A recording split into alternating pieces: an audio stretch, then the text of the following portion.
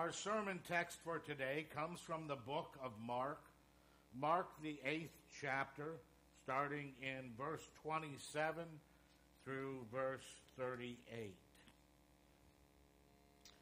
Jesus and his disciples went on to the villages around Caesarea Philippi. On the way, he asked them, "Who do people say that I am?" They replied, "Some say John the Baptist, others say Elijah, and still others one of the prophets." "But what about you?" he asked. "Who do you say that I am?" Peter answered, "You are the Christ." Jesus warned them not to tell anyone about him. So then he began to teach them that the Son of Man must suffer many things and be rejected by the elders, chief priests, and teachers of the law, and that he must be killed and after 3 days rise again. He spoke plainly about this, and Peter took him aside and began to rebuke him. But when Jesus turned and looked at his disciples, he rebuked Peter. "Get behind me, Satan," he said. You do not have in mind the things of God, but the things of men."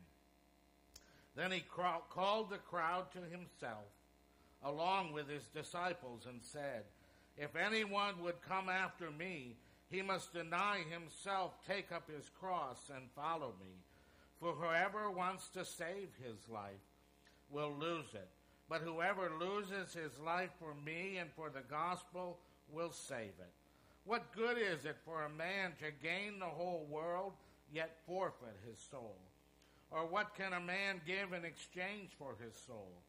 If anyone is ashamed of me and my words in this adulterous and sinful generation, the Son of Man will be ashamed of him when he comes in his Father's glory with the holy angels." This is the word of God for the people of God.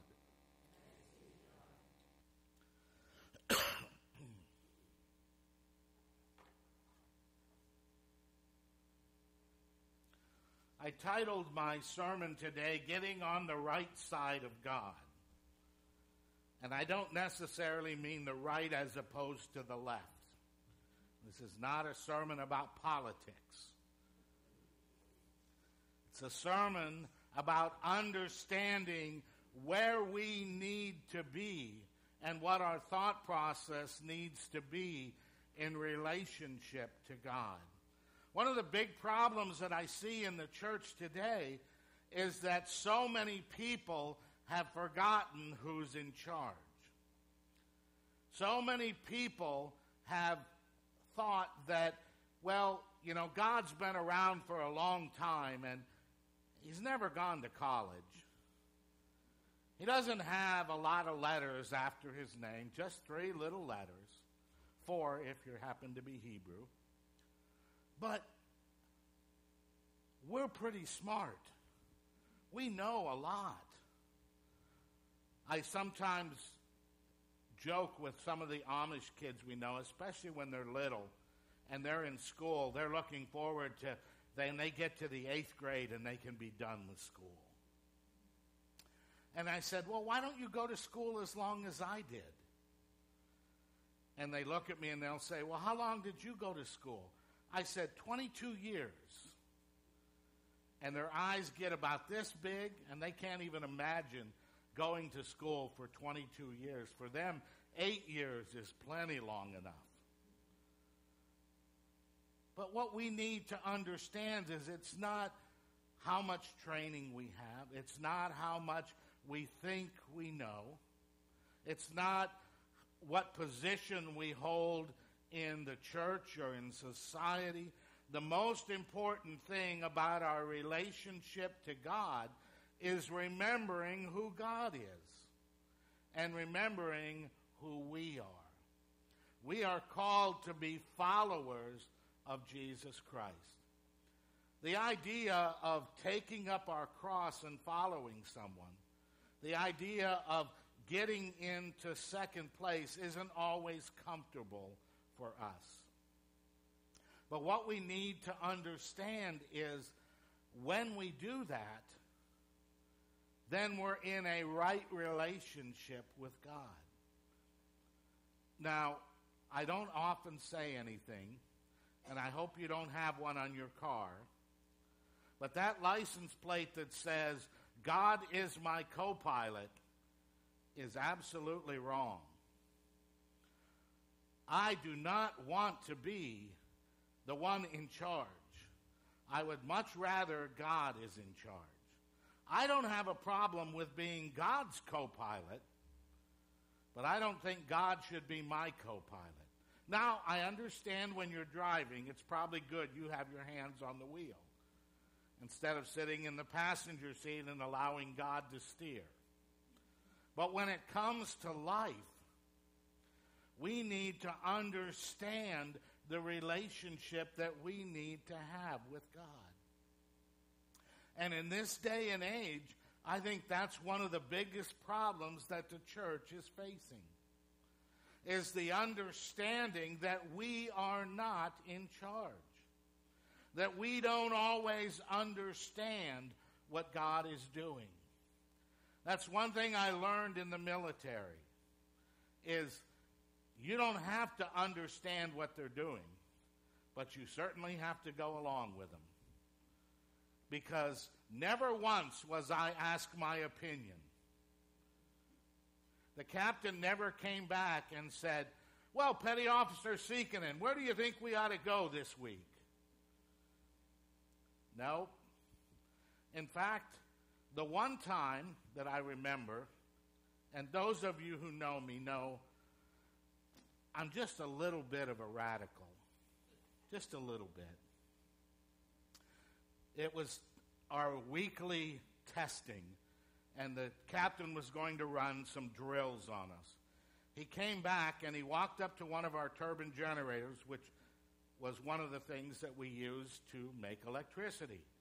And he reached down, and he turned it off. Well, that messes everything up. I happened to be standing next to him, and I reached down and turned it back on.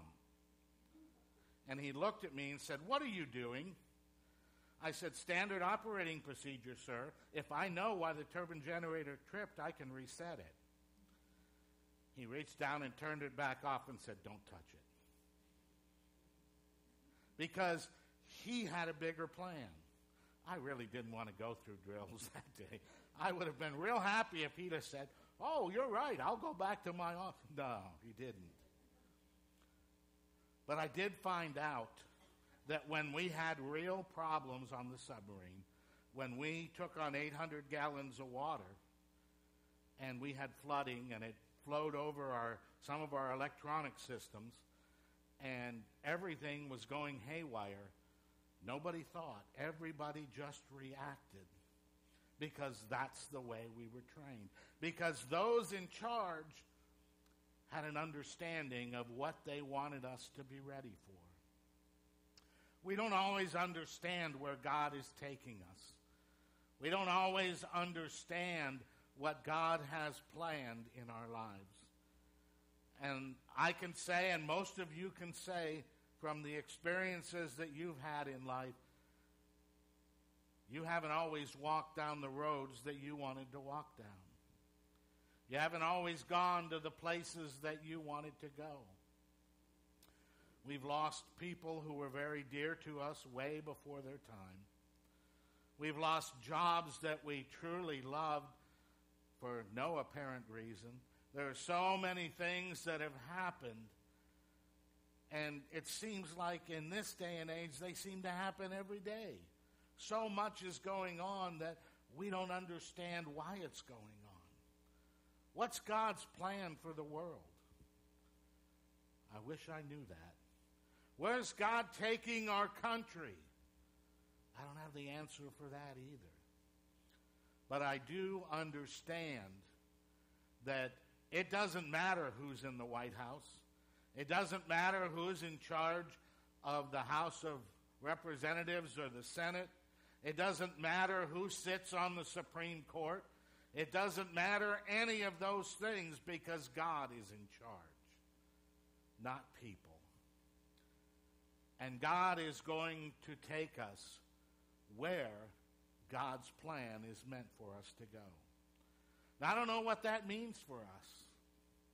I don't know what God has planned, but I know that if we follow him and strive to serve him, no matter what comes, we'll be in the right place.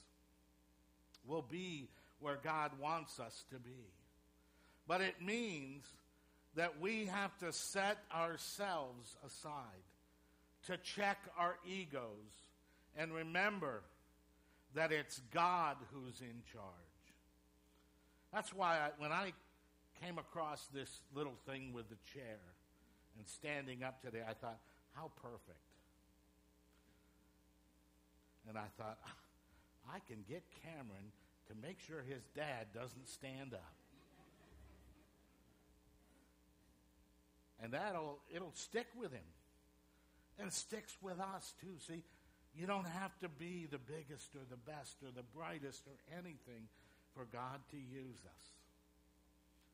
You just have to be willing to go where God leads you and do what God is calling you to do. God will provide everything else that's necessary. What the church needs today is to remember who's in charge. It's not us. It's not the district superintendent. It's not the bishops. It's God. And we must be followers of God. We may not like all he says. We may not be comfortable with all that he says. And as I've said it before, tough. We're not called to verify what God is doing is right with us. We're called to follow God wherever he leads. That's why he gave us his scripture. He gave it to us so that we would know that he's in charge and he is God. We need, as the Church of Jesus Christ throughout the world, to recommit ourselves to being the Church of Jesus Christ, with Jesus Christ as our head, so that we are his people.